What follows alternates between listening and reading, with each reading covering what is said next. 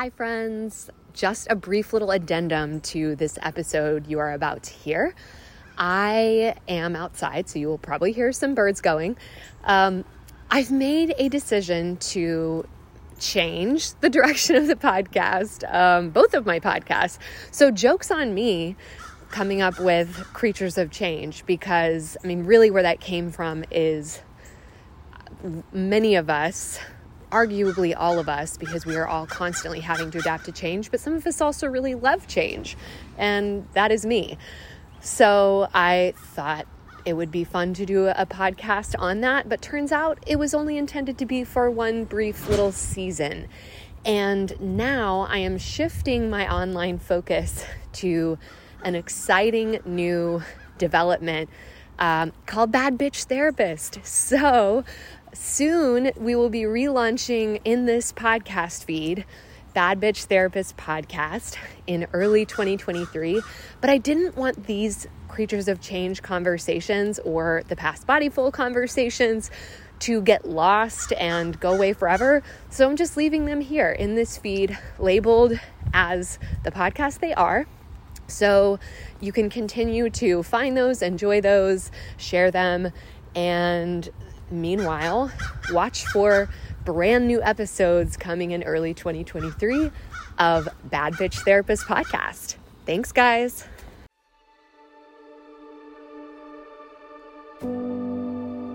We've all said it at some point. I'm just a creature of habit. And sure, there's a lot to say for consistency and routine. But what about that other aphorism? The only constant in life is change. Maybe we're creatures of change too. In this podcast, we'll explore change from a variety of perspectives. Stories of people who've made huge changes in the trajectory of their lives, others who've made small but lasting and impactful changes in their day-to-day lives. And we'll also just nerd out about the science of human behavior and how we can get better at executing the small changes and embracing the big ones. I'm Valerie Martin, and you're listening to Creatures of Change. Caitlin, I am so excited to be sitting here with you. I feel like it's been, a couple years maybe since we've chatted? I think that's right. I'm glad to be here with you, Valerie. So yes, our guest is Caitlin Faas, who I know through Jenny Blake's online community. It's been, years since we've been in similar orbits. So I've kind of seen from a distance some of the things that you've built and done and transitioned through over those years. And also you've had a number of pretty big personal life changes recently. And you have a PhD in developmental psychology. So really on the topic of change, you are personally and professionally kind of an expert. I'm really excited to have you here. So introduce Caitlin and then we'll just jump in. So Caitlin Faas, PhD, is a certified master life coach instructor who helps experts get out of the hamster wheel for good. Common issues include overeating, overdrinking, overworking. She was a tenured psychology professor and department chair before leaving to be a full-time entrepreneur. Simplifying human development and family science outside of the ivory tower is key within Caitlin's work. She's also the author of Unstuck, a 3-step system to help high achievers move from stress to flow. It is a practical how-to guide that digs deep into unpack the inner and outer barriers that stand between you and your best self. Caitlin, I really need to get around to reading your book because, it's so tricky. And I'll even have clients ask me sometimes this question around so how much do I just accept this thing about myself and how much do I continue trying to work to change it?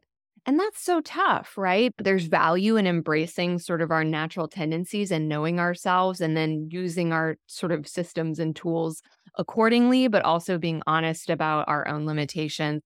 And I very much am a growth mindset person. And I know I have grown and changed. It's just, those certain little issues that are just very stubborn, aren't they? Yeah. That makes me think of something I really lean into now is time is constructed. Oof, so, yeah. Okay, this is made up. So am I looking at it from that perspective, that it's constructed and made up, and then I can use time to my advantage? Or am I in the construct believing there's a right and wrong way to do time management?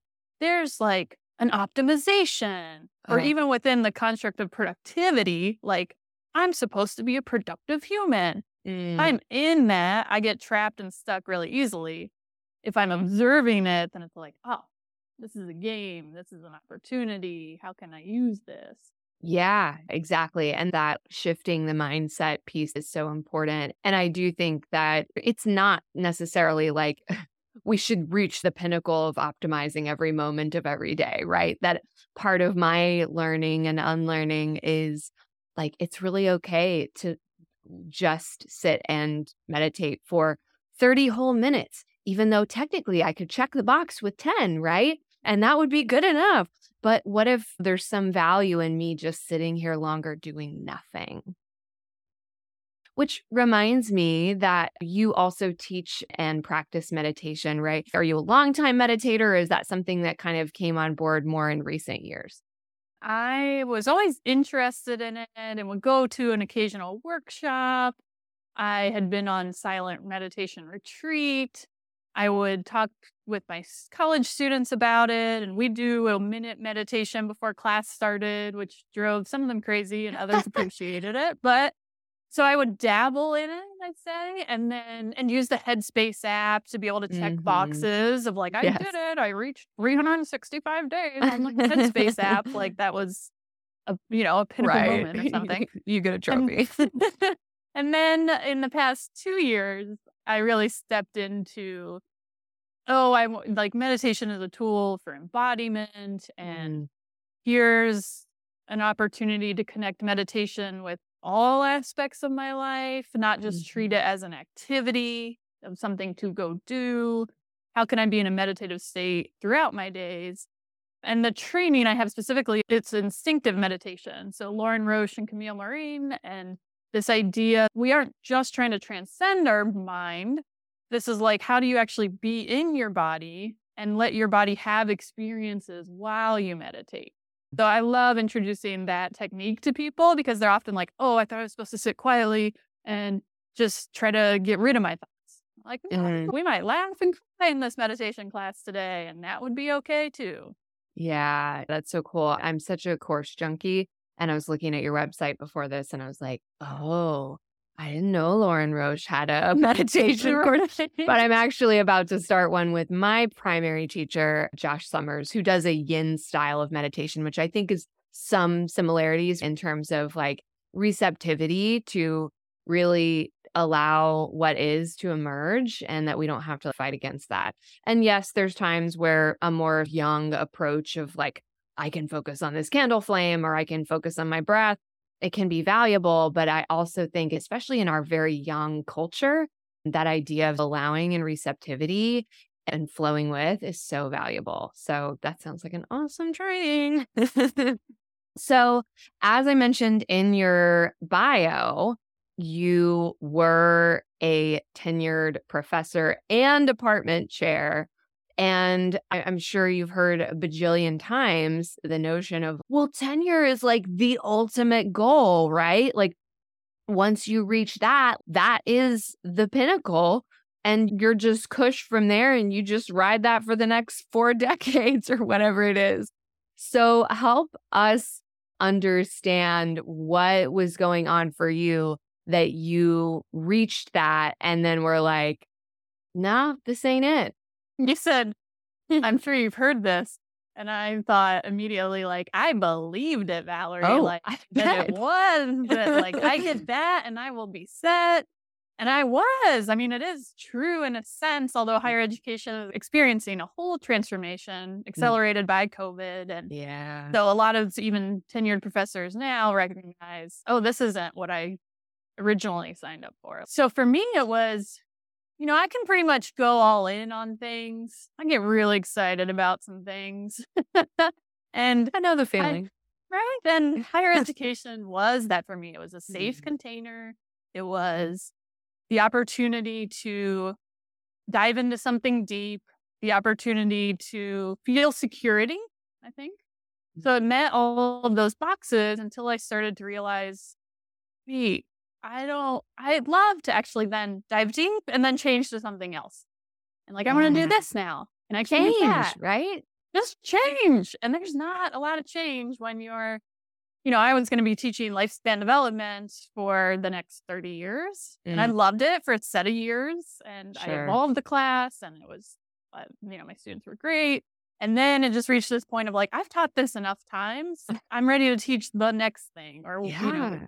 be at a different level with students and And there's not that experience. flexibility in academia, right? Right. Not usually. Correct. So for me, it was one of those, oh, I see. This isn't like imagining doing anything for 30 years at this point.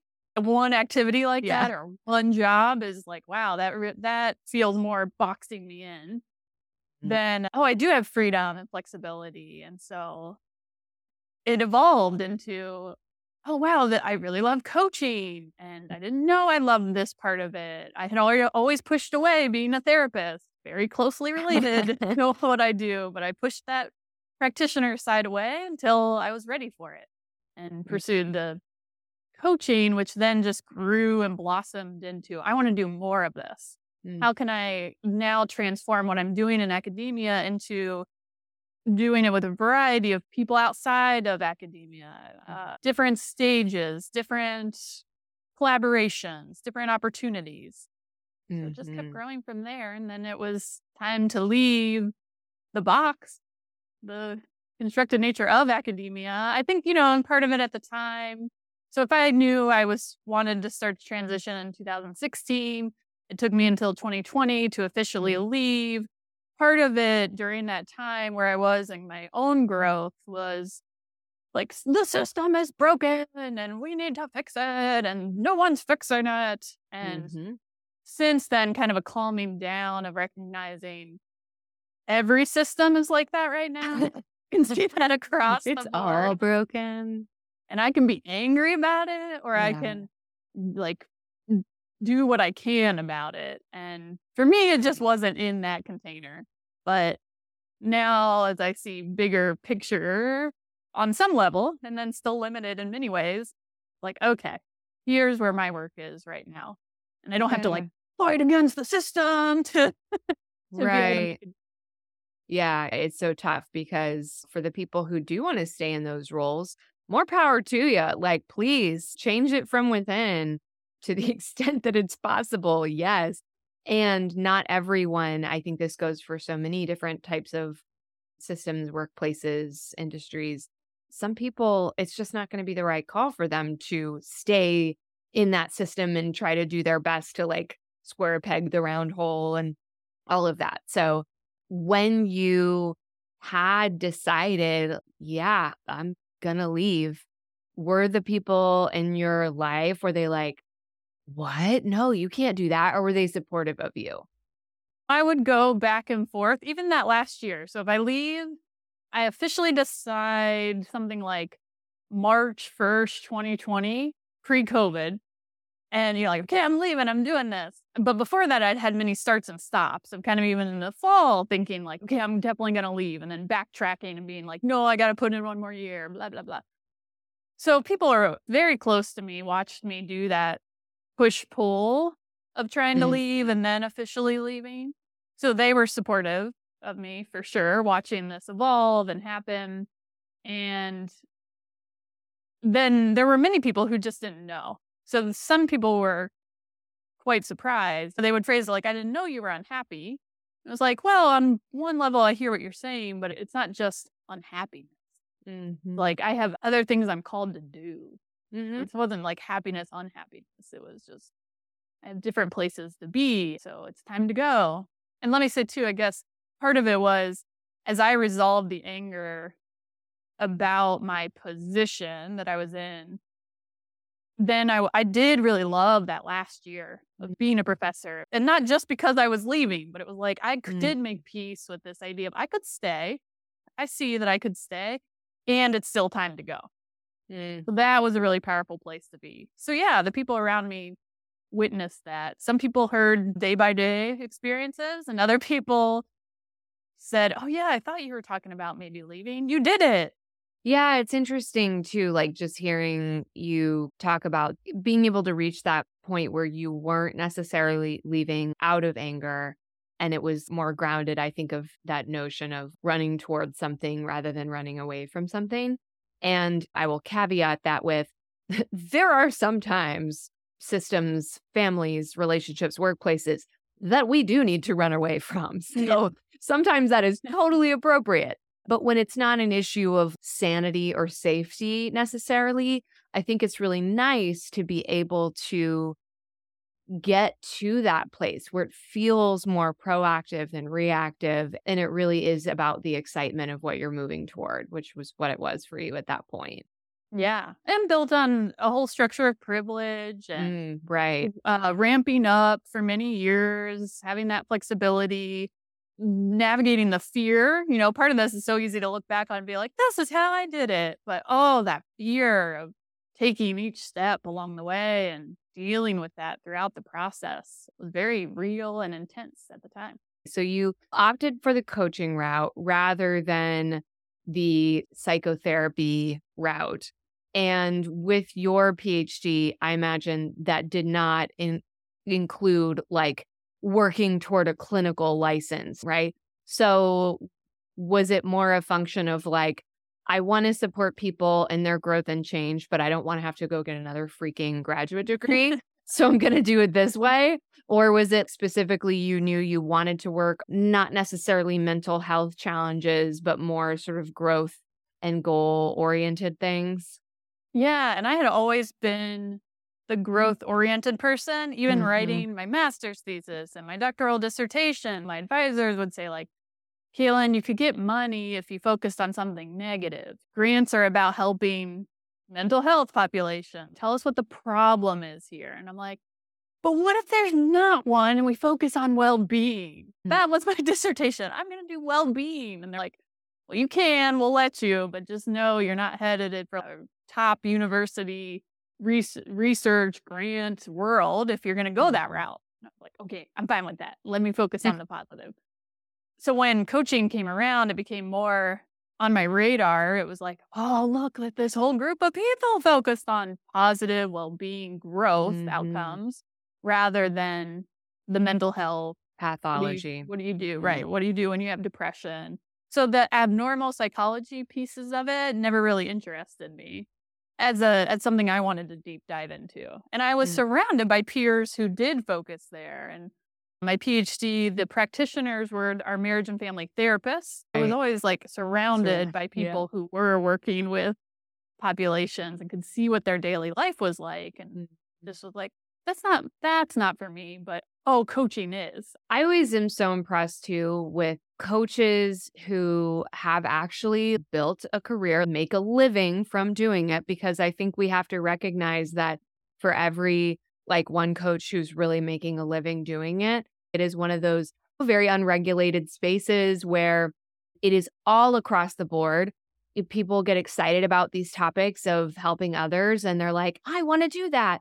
I'm not going to discourage people, but I do think it is one of those things that there needs to be more realistic understanding of what it actually requires to be successful, quote unquote, to make a living, all of that. So, what did that look like for you? How have you done it? Yeah. So what happened in, let's say, okay, 2016 through 2020, I really had it as a side and spent time doing some of the marketing. I know how to do that, but I was also not really called to that part of it. So I would have some clients come along and word of mouth was always the most popular. And it also felt like an uphill battle with the Mm. marketing piece. So I was very interested in spending more time coaching, of course. So through the life coach school, there was the opportunity to coach in their program. And I was putting in 20 hours a week into that program for a year. So that Nice. added up quickly into Yeah. real experience, real hours. Oh, I see what this is like. And that's part of what helped me know I wanted to do it full time. Hmm. So 2020 to 2021, I spent about 9 months to a year being on my own, completely on my own, bring in my salary. So I had more traditional packages and people would come to Hmm. me and I was doing marketing efforts and all of that. What I realized was, I've been studying this entrepreneurship thing for years now. And now that I'm living it, I see what I like and don't like. Hmm. I really, I love the work of coaching. I Mhm. don't love the marketing. And I Yeah. especially don't love that I was still like very much in an hourly world at the end of the day. Like if I take a week off, that's X amount of money missed because I'm not in the chair. Yeah. And so like seeing that, recognizing that some people can totally handle that and all the power to them. And I was like, wait a minute, I do like being an employee and I really miss the community of colleagues. Ah, okay. So once I knew that, then the opportunity, of course, felt like it's landed in my lap of like, here, you can work for Team Katrina. So Team Mm, Katrina Ubell is a former pediatrician, okay. life coach, who I'm on her team now, and I've been there for almost a year and a half, Yeah. full time. I coach 20 hours, and she Wow. does all of the marketing. I'm on a W-2 salary with her, and I Yeah. still have flexibility to have some private clients, but Yep. mostly I spend my time focused on speaking and working with teams because that's my Cool. next area of growth. Cool. So for me, that was the path. Like, oh, hey, this Yeah. is great to be an employee again. And I also really respect what people are doing as entrepreneurs. Yeah, I love that. I think that's just awesome that you can speak to both sides of that experience and that, that if you did love all those other aspects of entrepreneurship and you wanted to do that, like, you could because you did it, right? Successfully. And there is a lot to be said for being an employee, I think. And I mean, I'm banking on that literally because I now employ people and I need to make it an attractive opportunity for them, right? When they're in that limbo between graduate school and full licensure, they can't always just go out and hang their own shingle, but a lot of times people who I might want to hire would be in a position where they'd have that option. And so how can I offer something that is competitive with that? So, yeah, I love that. And I do think too that because we're a country that emphasizes entrepreneurship so much, we need to get real about what that's really like. And like, hey, do you want to do all of these things? And if not, that's fine. Just maybe go do something. The other thing I've done throughout this time is I train to teach the new life coaches at the life coach school. So Ah, that's actually awesome. wrapping up right now of my last cohort and like groups of students where they were becoming life coaches and helping them on their journey to Yeah, see, like, hey, are you thinking you're going to make $100,000 tomorrow on this? Like, hey, there's some people promoting that and like good for them. Go follow them. I'm not that sure. person. Right. Like, this was a slow build for me and I'm an employee again and I love it. And like, this is my path. It's Yeah. just one way to go. Cool. Build your own. Hmm. So, as far as the personal life changes that you've been through, it's a lot. So, I would love for you to just share a little bit about what did your life look like, your personal life look like a few years ago, and then how has that shifted? And then we'll get into just how you've navigated through all of that. Yeah. And if I slow down on this conversation at all or an emotion comes up, which I know how to process, it's just because some of it's fresh. I love to be an open book and for people to see what I'm actually living through rather than hide anything. Yeah. But, so it has been quite the transition. So Mm. 2020, I was a homeowner, married, had just left my job. And my husband and I, we had foster children and we had adopted a daughter. We focused on teenagers. So that was part of our life. And it was like I had built this whole life. So that's what it looked like. And in my mind, I thought the only thing that was going to change was my career. I Mm. mean, I pretty much needed to not know what was on the horizon to be able to Yeah. take some of those next steps. So what then happened was we moved out of a pretty isolated town area when we realized, oh, we're not location bound like we get in academia. Let's go home to our home state where we both grew up. We sold our house. We go home. My husband and I realized, hey, we've been in this together for 16 years, basically my whole adulthood, and maybe we don't have to do this anymore. Let's do like a big push to be able to like see if are we going to stay together? And Mm. at the end, it was like, oh no, like we want Mm. different things at the end of the Yeah. day. Let's pursue our individual paths. Now, I say that like that's what I thought the story of my marriage was. And then uh so it's that happens and then I'm almost divorced and my husband dies. My ex-husband really. So I'm both Mhm.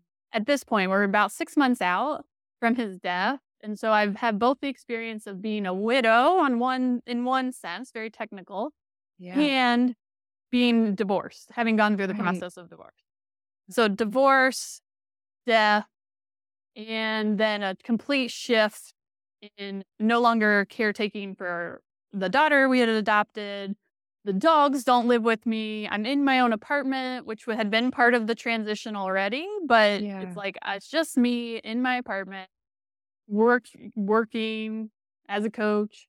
Like that part actually then was the stable part compared to Mhm. everything else that was happening personally.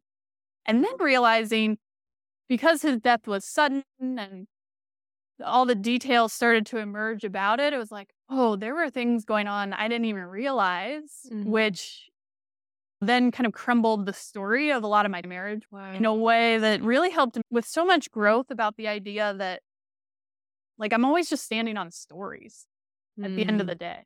Like, I'm a human being that builds up stories, and then sometimes they come down, and then it's like, let me rebuild another identity, and then it crumbles back down, and it's Mhm. like, whoa, can I actually, now I lean into a place of, can I, how can I be nobody right Wow. now? How can I Mhm. not build up another identity to stand on or to be an expert about? How do I just Yeah. be? It's kind of that Buddhist idea of no self, right? We invest so much in shaping, crafting these stories of who we are, who we think we are, who we want to be, who we don't want to be.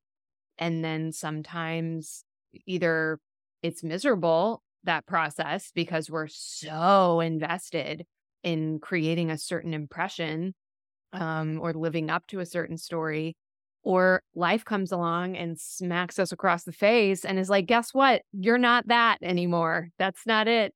So being able to kind of hold lightly that non clinging, it doesn't mean we don't care about things, but it's a recognition of all of the variables that kind of aren't within our control and a recognition of impermanence, of the fact that things change, even things we can't imagine would ever change, can and do. 100%. And I'll say my deepest fear, I don't know if I could have articulated this a couple years ago, if it would have come out of me, but looking back, my deepest fear was his death.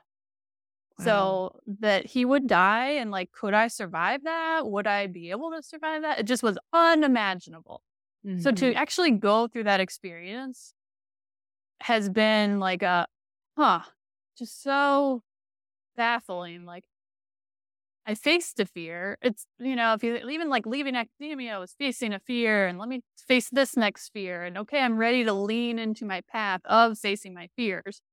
Didn't sign up for this one, obviously, but at the same time, I'm still here on the other side and I'm still in my human body and I'm still here. Like, how did that happen? And Right. still processing that along with the grief. It's like, Mhm. oh, I could feel that kind of grief and still feel held by the universe. I never could have even imagined that until I Yeah. lived it. Yeah, I did a whole class earlier this week on the topic of resilience and then the ways that we define resilience, approach how we work with people. And of course, there's a lot of systemic things that we need to take into account rather than just like, buck up, soldier, like, just be more resilient. Like, well, also, we could do some things to make some of these situations better. For sure. But, but it is such a powerful concept looking at the strength of the human spirit. Not to say that means we should just continue to take a beating if we have another choice, but that we survive things we couldn't possibly imagine that we could survive and adapt to and change and creating ourselves all over again. Yeah. And I think about how numb I was a couple years ago before I really embraced this embodiment path and have been working with a facilitator directly on that. When I was numb, I thought that was a good thing. I didn't have much emotion. I couldn't tell you what emotions were going on, all of that. And I think, the journey with clients, when they start to come out of that, a lot of my clients will realize, oh, okay, I wasn't feeling emotions. Let me process those now. It's really painful. But Mhm. then sometimes they then start to think, oh, there's a place where I get back to steady emotional regulation. Just this week, I think I told a client, like, hey, listen, where I am on this journey, even though I feel really embodied, is, one moment I'm looking at the fall trees and the leaves, like, oh, love is everywhere. This is Mhm. beautiful. And like 3 hours later, I'm crying in my Mhm. bedroom. I'm sobbing. Like, that doesn't really go on Instagram. And Right. that's the experience of emotions. Mhm. And I think I phrased it to her something like, "Can I just now ride the roller coaster Mm. rather than try to control the roller coaster?" Right, and I was curious about that too in your story and hearing about the more recent shift from maybe not even recognizing how sort of numb you were. In your bio, talk about overeating, over drinking, overworking. Some of those things, yeah, they're kind of their own numbing agents. But then even the ceasing of those things can become such a rigid control where it's like, I no longer do this thing. I don't drink. I do not quote unquote overeat, like whatever it is. But it is still sort of that controlled experience. So I'm curious what that's been like for you. If you agree that even after maybe you stopped doing some of those things, was it still numb, but in just a control way rather than an overdoing way? For sure. And I love how you articulated that of it's like, and now I'm going to build a new identity of being someone who doesn't drink alcohol. So the alcohol thing to me didn't go too far in that sense, but I do Mhm. even watch what I say now in terms of like, Mm. okay, yes, I haven't had a drink in 4 years, and I'm not going to climb the pedestal of, and that therefore means I will never have a drink again, and Yeah, or this means something great sure. because I've done that for 4 years. Yeah, Mhm. like it's just been part of my path, Mm. and it is fascinating to have moments like that intense grief and also not feeling called to have a drink, but to still see myself, it was a blessing in many ways to have so much paperwork to do after somebody's death. Like, Mm. and the logistics and cleaning out a house and all this stuff was like, I'm really good at that actually. And Mhm. for me, it was this blessing of like, it gave me somewhere to focus while I went Mhm. through shock and while I was just like, what's happening? So it helped me cope. Mhm. And for other people, that would have been too much, kind of like not what they wanted to do. So that was like oh, there's a place where I overwork. Can I have compassion for that rather than trying to change it or try to make a story about that was bad that I coped that way? Mm. Um, that's been part of the journey of like those, if we're viewing overeating, over drinking, or whatever we're using to buffer as bad, then we get into the story of it has to be something to overcome. Right, and of course, with food, we know very clearly how that can be taken to other extremes. Even if it's not full-on eating disorder extremes, it can still become rigid, obsessive, puritanical, all of that kind of stuff. So, not like vilifying the thing, but being curious about our relationship with it and our moment to moment experience. Yeah. We talk a lot on Team Katrina about freedom around food.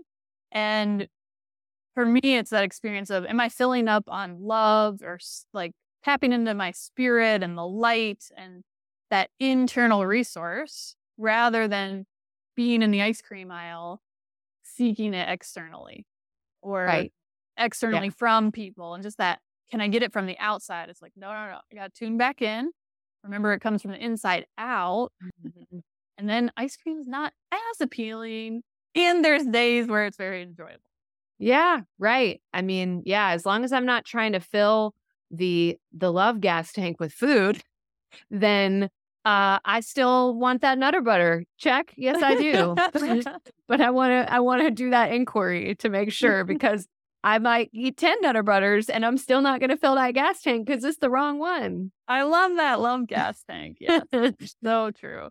Um, It's been such a slowing down process to catch these. Like, and getting out of that hamster wheel for me is there's getting out of it and there's the staying slow. It is so tempting to get back into it and be caught up yeah. in whatever society hamster wheel wants to is existing. Yeah. No, So one thing I wanted to come back to, you mentioned the grief with your husband and just like how that gets combined with all the logistical paperwork nightmare, just this whole thing. And then you're living in a new place and it's just a whirlwind of transition with that piece of it. That was never part of anyone's plan, but the relationship was moving toward an end. But as far as your daughter, how long had y'all had your daughter and how are you feeling with that transition? What kind of position is she in now? yeah. So I can speak for myself. Yeah. don't want to speak for her. I don't know what her journey is right now. So we had her for 3 years. So we lived together as a family unit, the three of us, for 3 years. And we also had a foster son who had, in the system, they say like Mm, successfully reunited okay. with Yeah. biological parents. And so he was also part of our lives. And on some level, I say like I had two children, like they Mm, were teenagers, and I feel like I helped raise them for a time period. mm-hmm. And so it was like sometimes the three of us, the four of us, that was Mm-hmm. a 4 year process, Okay. basically.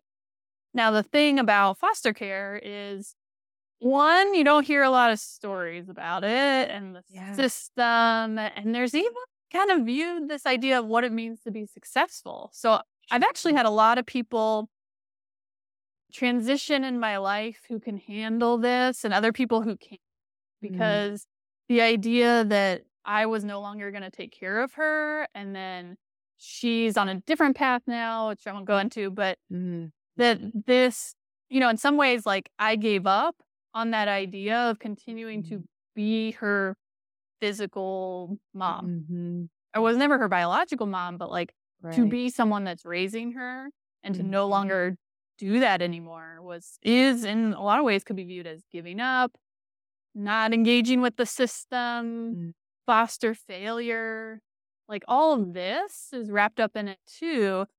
But part of why I want to be transparent about it is like there are so many people like me that hide it and can't talk yeah. about it. And it's viewed as bad. Like there's a Mm, storyline where I was always supposed to take care of her no matter what happened. mm-hmm. Whoever died, who didn't. That's Mm-hmm. what like moms do. And that wasn't my storyline. And Mm-hmm. and I chose that Yeah.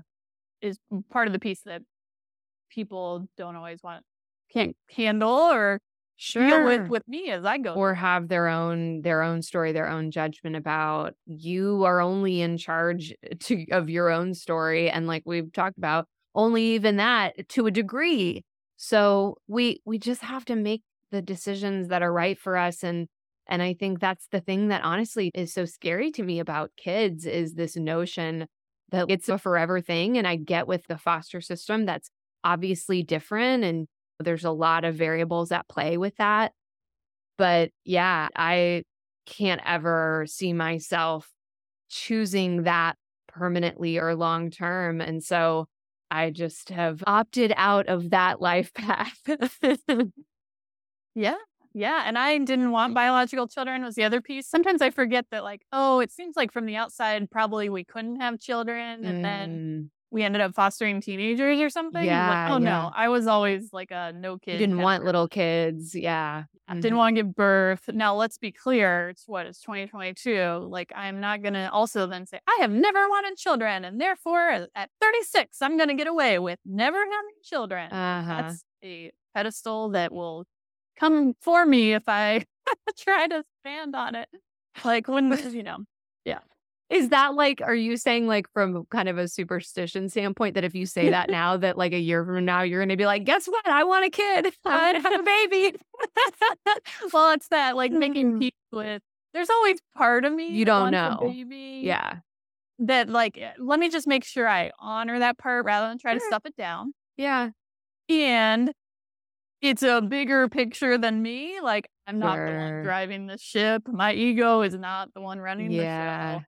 So let me lean into the flow and see where things go because I lived a whole life like that. I run the show. I'm decide what I want to Mhm. do. I know I'm going to do exactly this at all costs. I've already done that. And so what if Yeah. I actually surrender more often to let's see where life takes me? Be more like water at this season, at this phase of life. Yeah. And Yeah. there's a lot of stories either or examples of child-free women Mm. at 36. What does that mean? And I'm fascinated by the journey of women and what gets shared and what doesn't. Me too. And I'm the same age. And it's just always something that I want to bring into conversations because it is so, it's just not really talked about. I'm very grateful that it's much more socially acceptable as an option for women nowadays, whether they're in a couple partnership or not.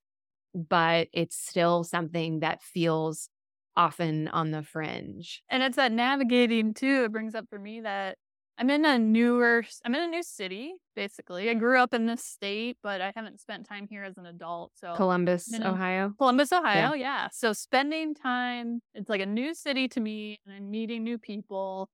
And COVID doesn't have us all shut down, locked down the way it did. And so just meeting new people and hearing the questions they ask, like, do you have children? Like the Mhm. things we ask people when you first Mhm. meet them.